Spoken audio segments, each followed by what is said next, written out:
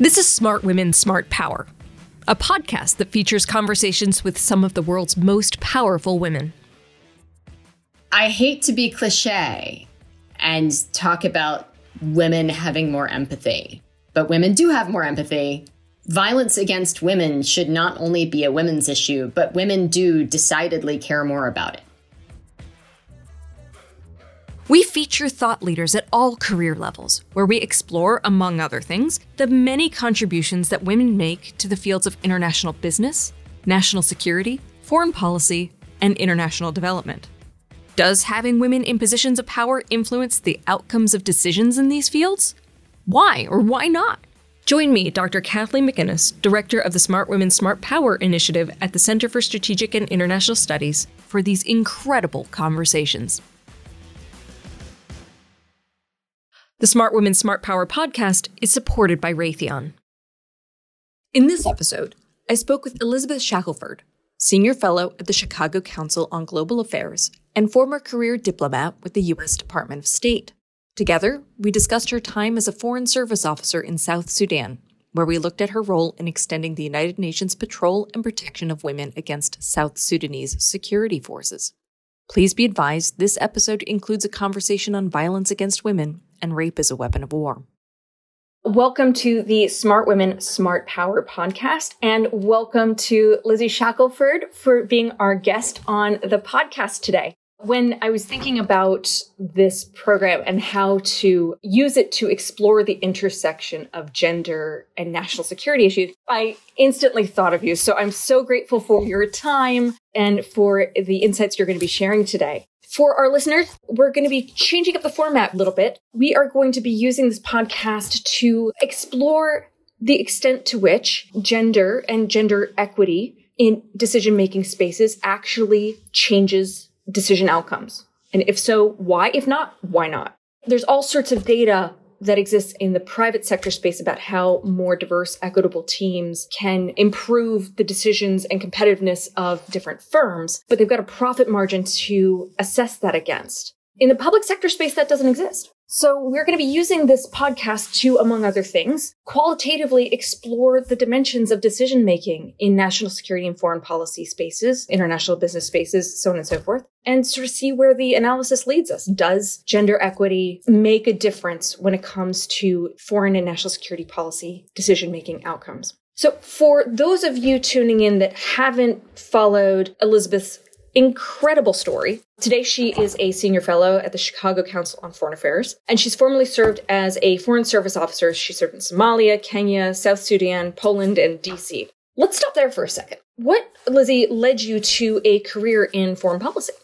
I had a fairly winding path to it. It wasn't something that I knew I was interested in, back in college. I didn't know any diplomats growing up. I wasn't raised around the DC Beltway. We didn't have family friends who worked in the government. I was raised in Mississippi. So my kind of greatest aspiration growing up was to do some travel, see the world. And I was pretty sure I wanted to be a lawyer. My dad's a lawyer, and that seemed like a natural path. I went to law school, did the law firm thing for a bit, but had some really cool international internships while I was in law school. And that was where I kind of first met diplomats in the flesh. I was in Kosovo and met some first tour officer guys on their unaccompanied tour. I just thought their jobs were super cool. That was my first introduction. It still took me another, six or 7 years before I decided to apply for the Foreign Service. But in that time, worked as a lawyer doing international trade law, which can be a lot less interesting than that sounds. Shifted over to consulting for USAID projects through Booz Allen. So I did the private sector development thing for a bit. The more exposure I had to embassies overseas, the more I thought that the State Department route was for me. And just got to the natural end of a project I was working on and thought, what the hell? I'll throw my hat in the ring, take the Foreign Service officer test and see what happens. So I came in around 30. Which is kind of fairly average age for the Foreign Service these days. Wow. So, and then you went to Poland, was your first posting? Poland was my first, yeah. Right. But then Juba was your top choice, right? Yes. That was where you wanted to go. Why did you want to go to Juba at the time? I had done a lot of work in different parts of Africa when I was consulting. I'd done a study abroad in South Africa. So I'd become really interested in the continent. I kind of geographically focused there. I mean, how I ended up getting placed in a lovely European capital for my first tour when I was trying desperately to go to a really hard place. You'll have to ask the powers that be in the State Department. But I was really determined to go to Africa. And the idea of South Sudan, which at the time, when I did go for my second tour, the country was only 2 years old. And it had a tremendous amount of focus from the US government for kind of a small African state. So the idea that I could go and be one of kind of our earliest diplomats working in the world's newest country, helping it become a thriving democracy is what we thought we were doing. That just seemed really appealing. And my thought was, if the US government with good intentions can accomplish anything in a hard, new, developing country, surely we can do it here where we have this much focus from Congress and the White House and the State Department and a lot of resources. So I thought that it was a place where I could see US foreign policy at its best. That isn't exactly what it turned out to be. Yeah, and we'll get into that in a minute. Walk me through, when you get there, what was your portfolio and your role within the embassy?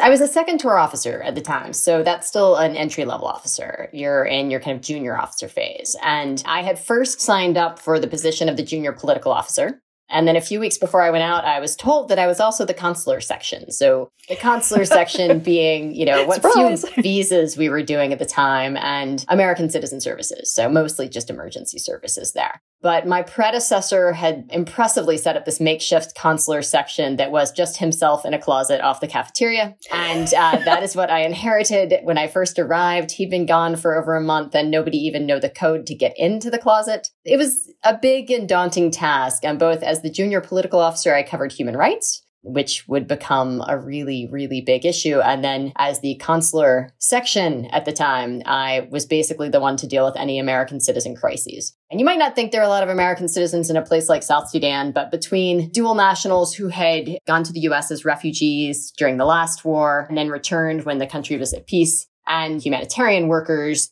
aid workers, and missionaries, we had a lot more American citizens in the country than I think we at first expected. You arrive, getting up to speed, and then what were the macro issues that the U.S. was dealing with at the time that you were involved in? So the big issues were, there were huge issues. This country was new. They had everything from trying to revamp a constitution to trying to plan out elections that were, intended for a couple of years down the road at that point, to, trying to build up the basic structures of a state. But most of my portfolio focused on human rights, which there were a tremendous amount of human rights abuses being conducted, primarily by state security forces, also the police, everything from rampant arrests and detentions that were illegal, violence in other parts of the country that were being spurred on and promoted by the government. So you had the government in place that had a number of conflicts that it was either directly involved in or kind of proxy involved in. Many of them driven by kind of claims to power in different parts of the country, but with ethnic undertones. Just a lot of impunity, quite frankly, everywhere from the wilder, kind of less accessible northern parts of the country to just rampant crime, often committed by police and security services in Juba itself. Well, so this brings us to the decision that you thought we could talk about today. You were there, you're the junior political officer, and the decision or the issue is about what was happening outside of an internally displaced persons camp. So can you walk us through what was happening there?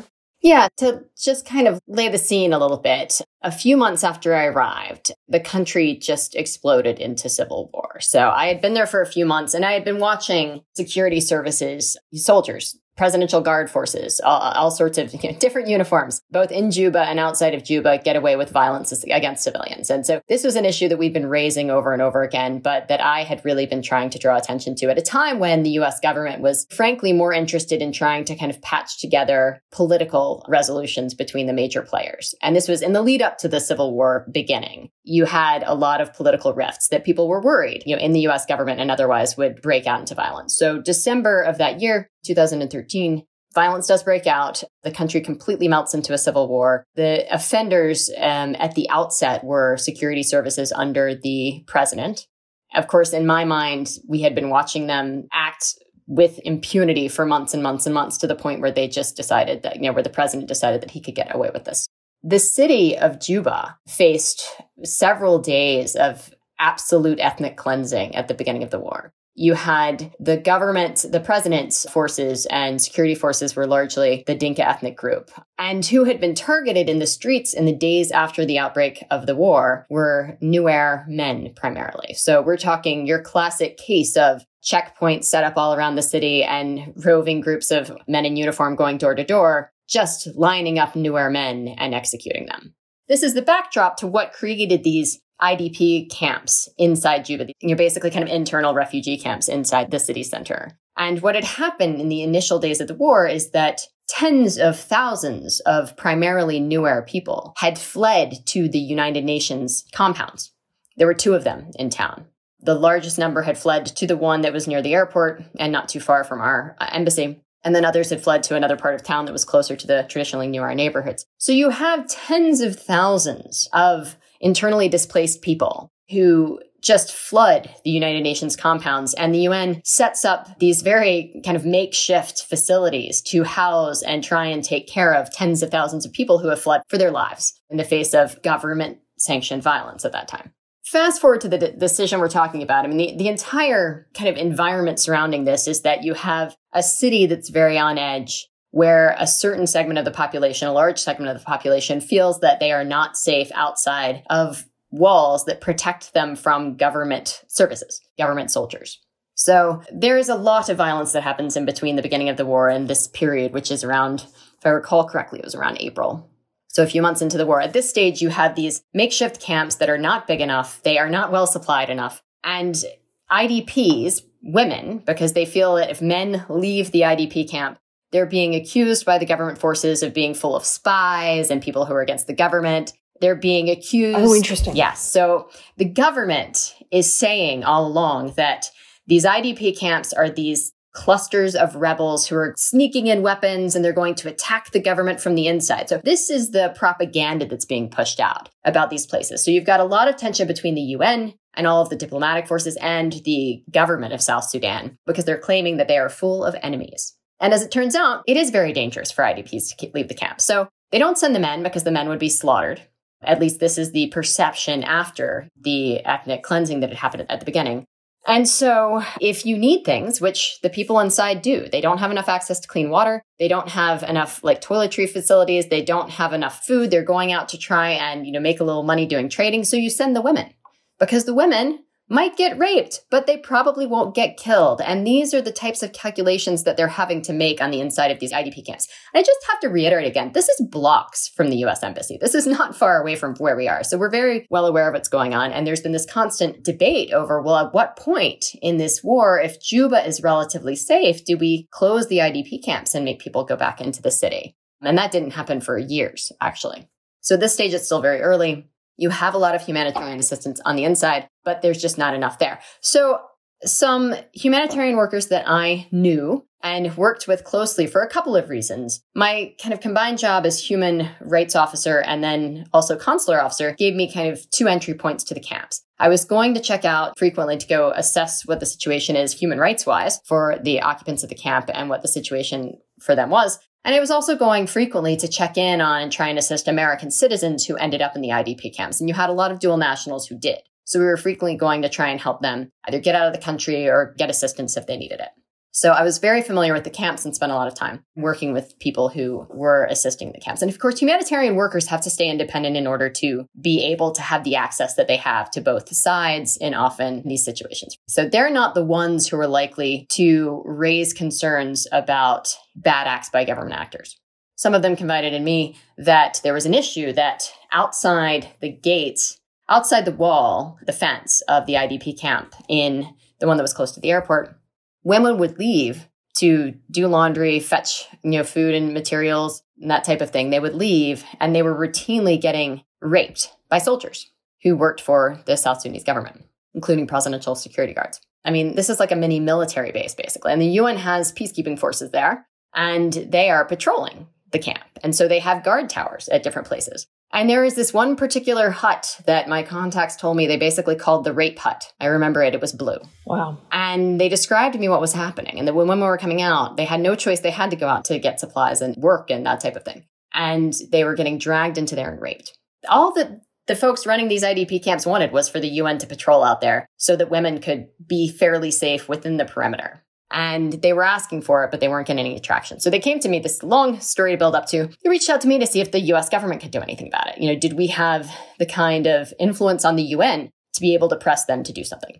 Now, this isn't something that's directly tied to US national security interests in the country. And as we often see, the threat of potentially trying to attack the IDP camps would raise alarm. But the fact that women are getting, sexually assaulted when they leave was a tragedy, but not exactly something inhibiting any of our national security interests there. Right. Except possibly indirectly. Except indirectly, yes. If we could sort of digress for a moment, what was your impressions about this gender-based violence and its relation to the conflict generally? Was it symptomatic of this culture of impunity? Was it fueling or creating the conditions for more conflict? Anything different? What were your views on that at the time?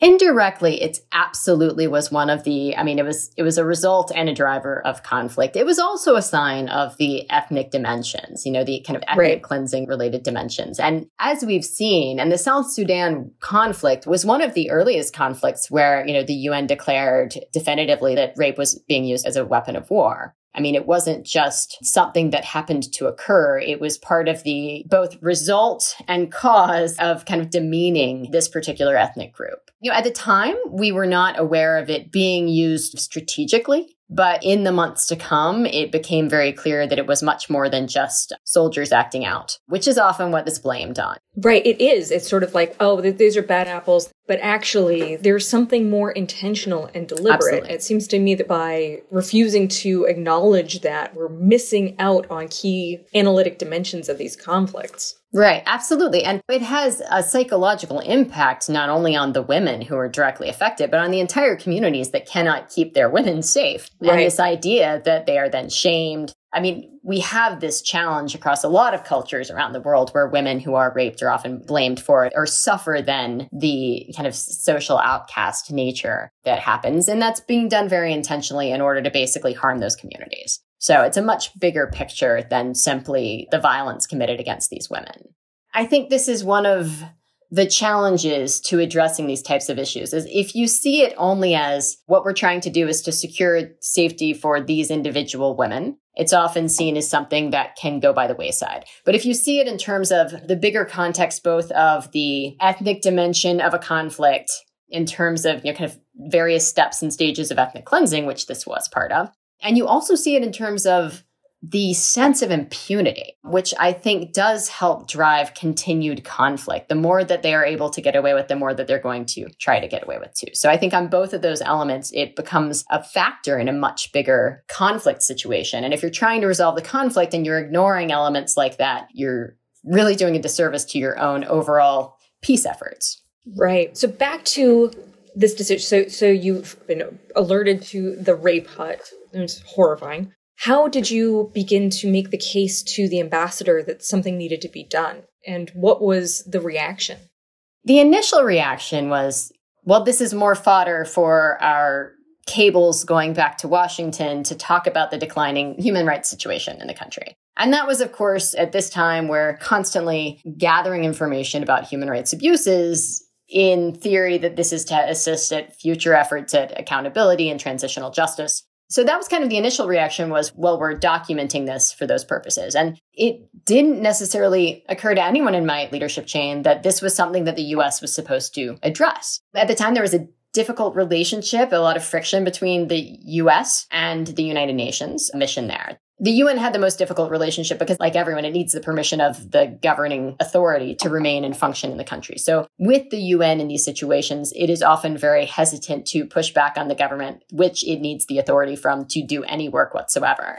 So there was a bit of a thought that the UN knows what it needs to do and what it can do to function. So this is a UN issue. It's not a US issue or a broader issue. Mm-hmm. So it's like a bureaucratic response. Yes. Okay. Yes. To be fair, Susan Page was our ambassador there. She was certainly sympathetic. And she, like many women, understands that human rights element and understands that it's connected to broader issues. But there's a hierarchy of what you can address in a situation like this. And managing to reduce rapes at the rape hut outside the UN IDP camp is not at the top of the list when you're trying to navigate a peace process. between different actors. What we're often told, both by leadership at the embassy and back in Washington, is you have to make peace between the people who are fighting. You don't make peace with your friends. So you have to pick your battles. And this was not one of the battles that people were keen to pick. Right. So you bring this to the embassy. What was the ultimate decision that was taken? I think my angle at the time was to demonstrate how little effort it would take on our part to basically shame the UN to extend the patrols. It was a small ask. And so my approach was this would be a very small ask that would build accountability and reduce violence in a manner that we hadn't really been able to do. The most likely scenario would be that it's simply something that we would have ignored because it didn't merit very high on the priority list. What I was able to do effectively was make the case that I wasn't asking for a big lift. What I was asking for was for us to gather other diplomatic leaders in Juba and to kind of collectively come together and ask the UN to extend the patrols. It was a specific ask. It was not a heavy lift, and with potential concrete results that could both help actual individuals and impose a little bit more accountability. Right. And also linked to the bigger strategic picture of the war, right? Small lift, but with possibly enormous dividends. There was, frankly, a lot of doubt that we'd be able to convince the UN to do much at all. It was a matter of kind of downplaying. It was less talking about, well, this would be a major strategic win than just saying, isn't this something small we can do when we are hitting walls in every other direction? That was largely the approach. I felt like trying to make the case that this would be a big win for human rights and for our overall strategic goals was harder to do than just say, can't we, the United States, do this one thing and talk about how concrete it was? So right. Then just take the oxygen out of the issue by making it smaller and just making a small concrete game. That's fascinating. To what extent do you think that your being a woman played a factor in this decision and its outcome?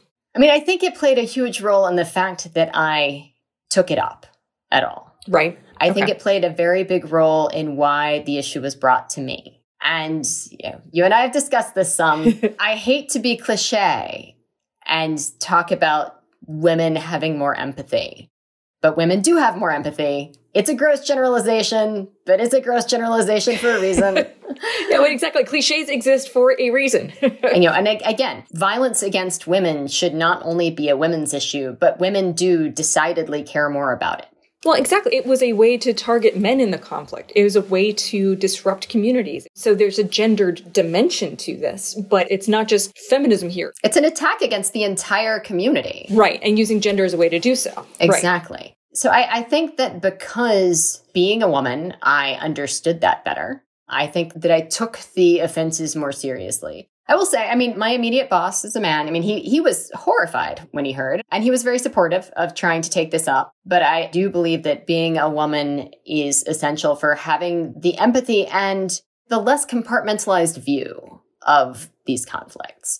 Think about your own everyday personal life. And again, gross generalizations, not true 100% of the time, but at least in my life. I am a less compartmentalized person than my fiance, who thinks about things in straight lines and tunnels. And that can be a great benefit when you're trying not to get distracted by issues that are peripheral. But when those issues are actually integral and related, I think having that more integrated perspective.